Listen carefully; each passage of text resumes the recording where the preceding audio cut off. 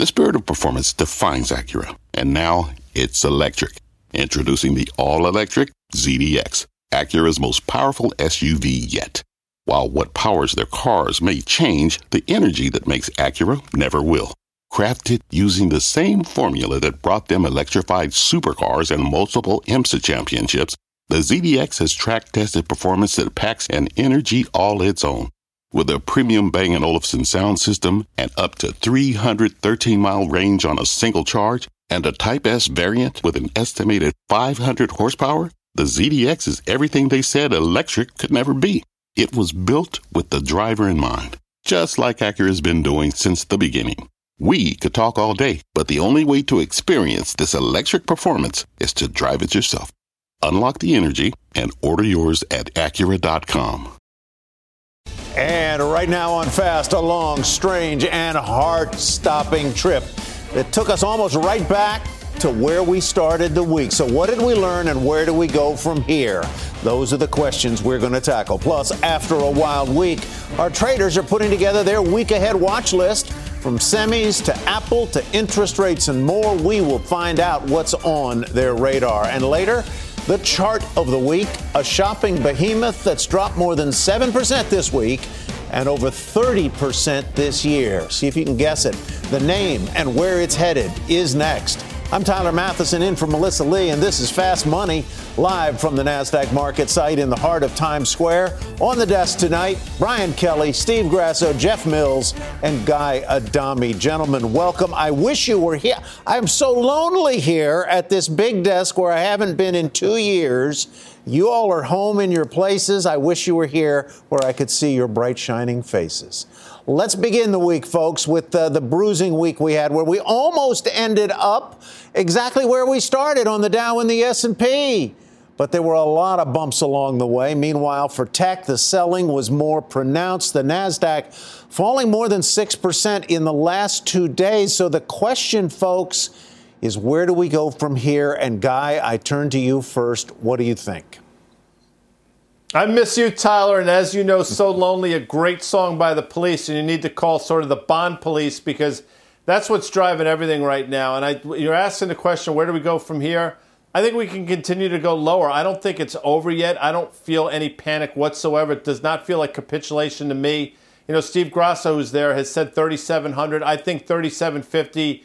It's a rounding error in terms of where we both think it's going, but I'll say this. In terms of valuation, you know, you put a 17 multiple on the $225-ish of S&P earnings, and that makes a lot of sense to me. Steve Grasso, since he mentioned your name and you've been saying down lower on the S&P, what do you think? Yeah, I think that's right. I think 3,800 is where I'm focused in on. I've been talking about that level. I think if you look at where we're at in the S&P cash and where we came from around that 4,800 level, we still have some more wood to chop. Everyone is focused on 4,000. That means to me that it's wrong, Tyler. So the big fat round numbers is where everyone wants to put their chips. And it usually means that we can overshoot those levels. So a lot of this stuff is done through electronic trading. Electronics don't have the feel of a human being, which means that they can overshoot. For me, it's 3,800, but that could be a take a look and see to see if you get some support at that level. So I agree with Guy. I think we can go lower. I think you sort of have to hold on to some dry powder and see where the chips might fall once we get there. BK, you know, on Wednesday, we heard from Chair Powell that they weren't even talking about potentially doing a 3/4 of a point cut. And it seemed that day that everybody cheered that. That was the best news of the day. It's off the table. It's not being discussed. Then Thursday, we see the market reacts very, very differently. And today, in the last hour, Scott Wapner talks to Mr. Tepper, and Mr. Tepper said, boy, that was a blunder, taking 75 basis points off the table. They're boxed in now. They've got a credibility problem, and that's why the market is stumbling the way it is. So what do you think of what Tepper said, number one? And number two, how do we go from euphoria on Wednesday over the idea that the Fed has taken this number off the table, to despair on Thursday and Friday about it? Yeah. Well, geez, Tyler, you got a couple hours because there's a lot in what you just asked there. So let's start with whether or not the Fed is boxed in. You know what? Powell made a mistake. He shouldn't have said it, but it's pretty easy to walk that back. We already saw it coming today. Some of the Fed governors out there had said, "Hey, listen, I'd be up for a 75 basis points." So yeah, it was a mistake. I don't think it was disastrous. I think there's other things going on. On Wednesday, we were on the desk. We talked about the fact, why was there a rally? The rally, in my view, only made sense if you thought about it this way. If you were short this market, thinking that you're going to get 75 basis points in June, then when they take that off the table for the time being, the odds of the 75 basis points came down. That triggers short covering. That's all that was. Then the reality set in. We had the Bank of England said, hey, you know what? We're going to have a recession. You had interest rates here in the U.S. start to move higher. You had oil prices start to move higher. And it all just started to fall down. So I won't think at all the market was cheering anything on Wednesday. It was simply a mechanical kind of short covering in a market that the liquidity isn't that great. Jeff Mills, let me turn to you because this sell-off feels sort of texturally, the texture of it feels different than recent sell-offs that we've lived through, whether it was the spring of 2020, which was steep and sharp and a fast reversal moving back up, or sell-offs in the fall of 2018 when interest rates were rising, or the sell-off in the summer of 2011 when things came back fairly fast. This feels like, I'm going to go back to what Guy said and what Steve said, that we're not done yet with this sell-off and that the return trip is going to look different too. What do you say? Yeah, this is more your typical bear market sell-off, right? You get these big up days and then big down days, sort of one step forward, two steps back. I feel like that's more, what we've been used to over a longer time period. 2020 very different, 2018 very different. But I said it a couple of weeks ago. I think it's indicative of a market that really just doesn't know where to put multiples on a lot of these growth stocks that are high percentages of all of these indexes. I did send in a chart. It's not perfect, but I think it gives you a little bit of a guide as to where we are from a valuation perspective, because PEs, that's the most important thing right now. So it's a very simple chart. It's just the PE of the triple Qs against the 10-year Treasury, not the real 10-year, just the regular 10-year Treasury, and the 10-year is inverted on the chart. So go back to 2020. What did we see? We saw PE ratios fall, but at the same time, we saw interest rates rapidly fall. So, of course, PE ratios slung back in the opposite direction, and we saw huge multiple expansion. We're sort of seeing the opposite today, where, yes, we've seen a re-rating in multiples in the triple Qs, but rates have risen substantially more. So I think there's more to catch up on the downside from a valuation standpoint. And the last thing I'll say, which I think is really interesting, a lot of these stocks that have outperformed, they've been the cyclicals because growth has been getting punished. So think about a UNP or a CSX or a URI or Deere or CAT. Look at the charts of all of these stocks. They are now all testing various support levels because I think what you're going to see is the economy slow. You're going to see interest rates peak. And then I actually think growth stocks, quality growth stocks with real earnings, real cash flow, end up being the trade between now and the end of the year. If you have to be long and you're thinking about how you want to be positioned, I think you want to be moving in that direction, buying that weakness. Quality growth stocks, he says, Guy. I heard a comment on Scott's earlier show, the noon halftime report. You've heard of that show, right, Guy? Mm-hmm. Halftime Very report. familiar with it, actually. You've heard of it. Yes. So I heard someone say that this time around, don't look to, you've got to change your playbook. Don't look to the old market heroes to be the leaders of whatever comeback we have whenever we have it. That the leadership of the next round up, when it comes, won't be the classic, the Apples, the Alphabets, the Facebooks. You've got to rethink that. Do you agree with that?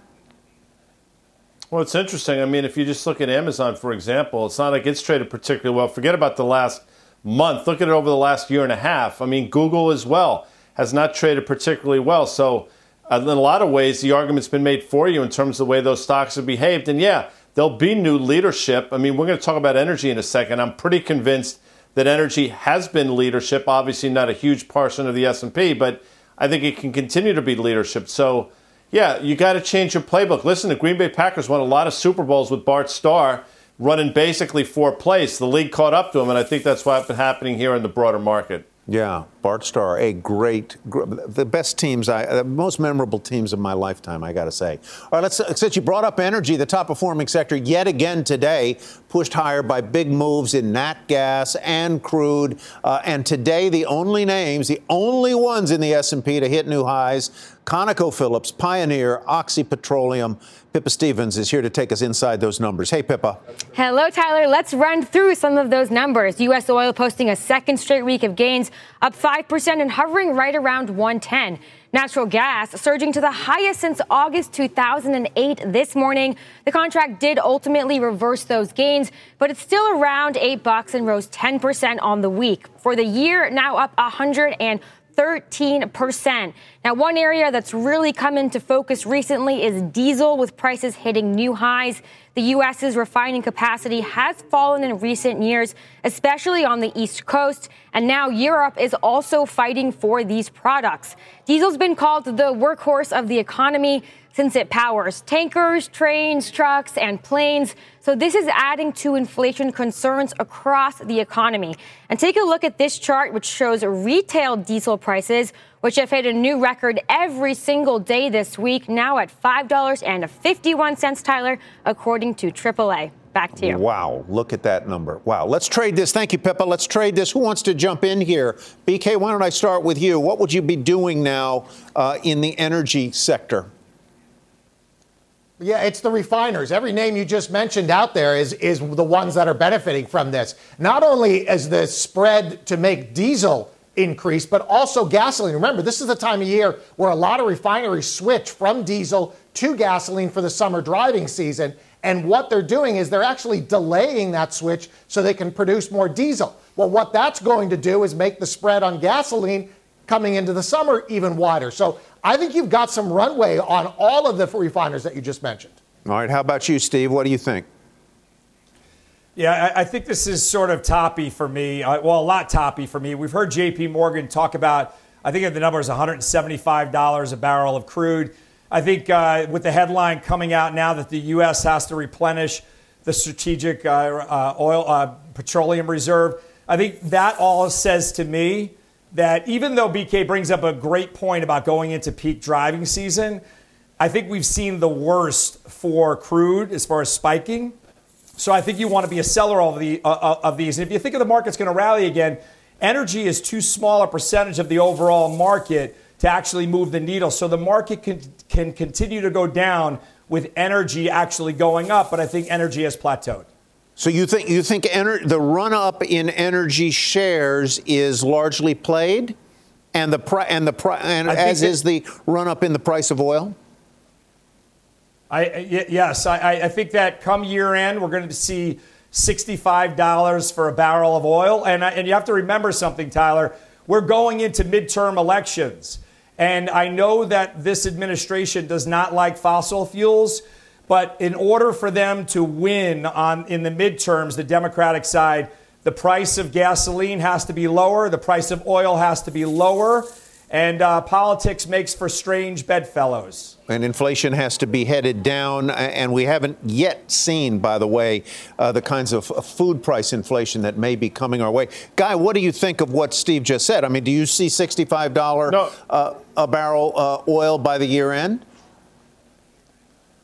Listen, a lot can happen by year end. I mean, I'll be 75 at the end of this year, so I might probably forget about what I said 5 minutes ago. I'll say this. I think crude continues to grind higher. I mean, the fact that we traded down to 94 and we were able to bounce from there very quietly, I don't think the crude trade is over. And the supply-demand fundamentals basically line up. Now, a lot of people will point to Russia-Ukraine as the catalyst for this. Yeah, maybe.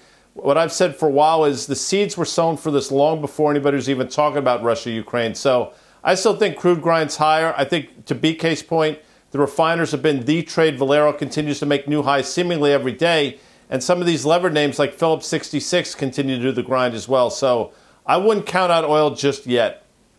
All right, gentlemen, we're going to take a quick pause here. Up next, the week ahead watch list. Buckle up. Our traders are going to parse through the noise and pinpoint the most important report they're watching for clues on the market's direction and the health of the economy. And later, our chart of the week, delivering serious losses to investors. Whoops, that was a clue. More on that trade ahead on Fast Money. Electricity, a big idea that's inspired countless new ones. From powering the light bulb to virtually powering our entire lives. 30 years ago, State Street launched the SPDR S&P 500 ETF, SPY. A big idea that inspired the world to invest differently. And still does. What can you do with SPY?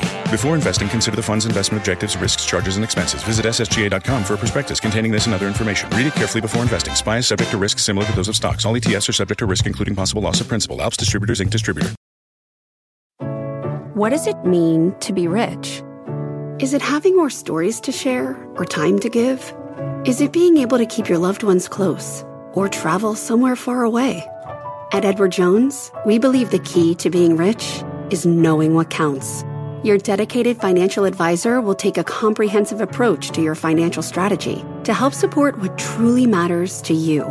EdwardJones.com/findyourrich. Edward Jones, member SIPC.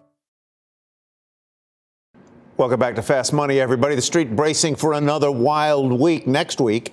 Earnings season resumes. Investors get key inflation data. So let's find out what is on our traders' week ahead watch list. Steve Grasso, you go first. Yeah, I always look at initial jobless claims, and I've looked at this for my whole career on Wall Street, Tyler. It's one of the few leading indicators in the pack of economic looks that we get from the government. And now just think about what we've been talking about for the show for the last quarter, inflation. This is going to give us an insight to how the Fed sees inflation. Are they really knocking down inflation mentally, and what that number really looks like? So paying close attention to it, especially in the environment that we're in currently. BK, what are you going to have your eyes on next week apart from inflation? You can't choose the same thing that Steve just did. I can't. Yeah, so I'll take the derivative of that, which is interest rates, right? So one component of interest rates is the inflation expectation. And what we saw this week was when the 30 and 10-year bonds started to sell off, interest rates going higher, that's when the market really tanked. So for me, that's number one on my screen. I'm watching 10-year rates like a hawk for any indication, one of two ways, either that they're going to go higher or the bleeding has stopped and maybe things have stabilized. Yeah, and I think what was the 10-year today, 3.12. I think that's the highest since 2018, back in November of that year. Jeff Mills, what have you got your eye on for next week? So I know everybody wants to know what the market's going to do in the short term. I think whenever you're talking about that, it's all about price action. It's all about technicals. That's what's going to tell the tale to let you know if a rally's real, if a rally's not. And maybe the two prices that matter the most, at least in my mind, are Apple and Microsoft. Will they save the day? So far, they sort of have. They're 13% of the S&P 500, but now they're testing very interesting technical levels. Apple, in particular, sort of having the battle of its life with that upward sloping line from October 2020. So we'll see what happens there. But just for context, where could these stocks move, and then what might that do to the index? From a valuation perspective, if these stocks give back half of their valuation premium relative to their average, so they retrace about 50% of their PE multiples, that's 10% down for Microsoft, 17% down for Apple. Will they get there? I don't know, but I think that's a reasonable reference point for those two names that I think probably will still break. Watch Apple and Microsoft, says Jeff. How about you, Guy?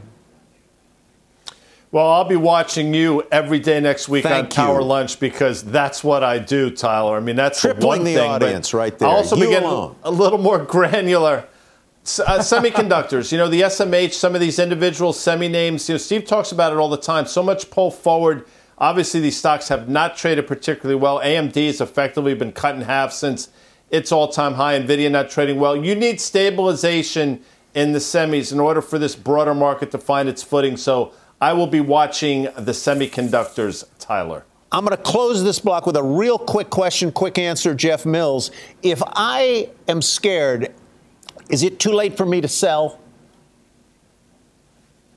The answer is generally yes. And my simple answer, and this is real advice, you don't want to have to be smart twice. I don't even like to have to be smart once, but you got to get out, and then you have to get back in. And I can't tell you how many people looked smart in 2008, looked smart in 2020, never got back in, missed out on a lot. You've got 50% of the S&P 500 down 20% or more. It's a hard game to play. Righto. All right, thanks, Jeff. Coming up, a major retailer posts big losses this week. So is this name primed? There's another clue. I got to stop doing that. Primed to pop. And later, on options action, we'll take a look at gold after a big week of volatility. We're going to seek safety amid the selling. That trade ahead. Stick around. More Fast Money in 2 minutes' time. Chart of the week. Welcome back to Fast Money. Time to reveal it. It is Amazon. Down more than 7.5% this week, whopping 31% so far this year. The stock losing more than $500 billion in market cap. That's the size of more than 2 Costcos, 3 times the size of a Nike. Steve, you recently bought Amazon. Yeah, so when I look at the chart on Amazon, there's none of that can be denied. They announced a stock split, and a right-way stock split, 20-for-1 stock split, usually is bought, Tyler, but it got so brought into this whole sell-off of growth and the whole sell-off of overvalued stocks during the pandemic. The stock went from 2,800 to 22 and change. For me, a 20% decline off of when they announced the stock split was enough for me to kind of dip my toe. I think you might have seen the worst of the sell-off. Even if the market comes in, I think your downside is pretty limited, even though, of course, it can go further. But Amazon Web Services had year-over-year growth of 36% with margins roughly around 35%. $10 billion buyback. Don't focus on e-commerce. The thing that got this story going was AWS, and that started when the stock was $190. Guy, let me ask you what your thought on Amazon is. We were talking earlier today on the 2 o'clock program about valuations, and if you look at the forward multiple on Amazon, it's still triple digits. Still expensive, but, in terms of absolute listen, yes, it's expensive. It's not nearly as expensive as it was as Zenith. And say that again. I think a lot of people would have begged to be able to buy the stock at 2,800. Now you're getting this opportunity here, and if you have a long-term horizon like Steve does, maybe you have another 7-8% to the downside on a lousy tape, but you've been begging for this for so long. People would have given their right leg to be able to buy Amazon at these levels. Now it's here. I think now's the time. All right, there you go. There's the call on Amazon. Let's go around the horn. It's time for our final trades. BK, you get to go first this time. What's your final? Excellent. So one name that's held up pretty well and one name that I am long is Campbell's Pork and Beans. CPB, you get cushioned with a nice dividend as well. Steve, how about you? Your last shot. So, when I was looking at buying something today on the down tape, it was either Amazon or Tesla. I think Shanghai is getting better for Tesla. And I also think that with the Twitter proposed purchase of Elon Musk, people were trying to overestimate how much of Tesla stock he had to sell. So I think we're getting through to some clarity there. So I think Tesla is actually a buy here. Although, as the guy said before in an ugly tape, maybe you have a little bit more room to the downside, but Tesla's my final. All right, you, Jeff, you're next. So I take a look at Disney here. I don't know that I'd buy it into earnings. The Netflix report obviously makes me a little bit nervous about streaming, but once it gets to that $100 level, that looks like big time support to me. And Guy, you get to run the anchor leg. We got about 20 seconds. Well, Tyler, I dig you. I miss you. I'd love to be there with you, but you know what? It's always an honor to have CNBC royalty host APA Corp next week, Tyler. That's the one. All right, thank you, guys. That's it for Fast Money. What's on the horizon for financial markets? At PGIM, it's a question that over 1,400 investment professionals relentlessly research in pursuit of your long-term goals. Specialized across asset classes, but united in collaboration, our teams provide global and local expertise. Our investments shape tomorrow, today. Pursue your tomorrow with PGIM, a leading global asset manager.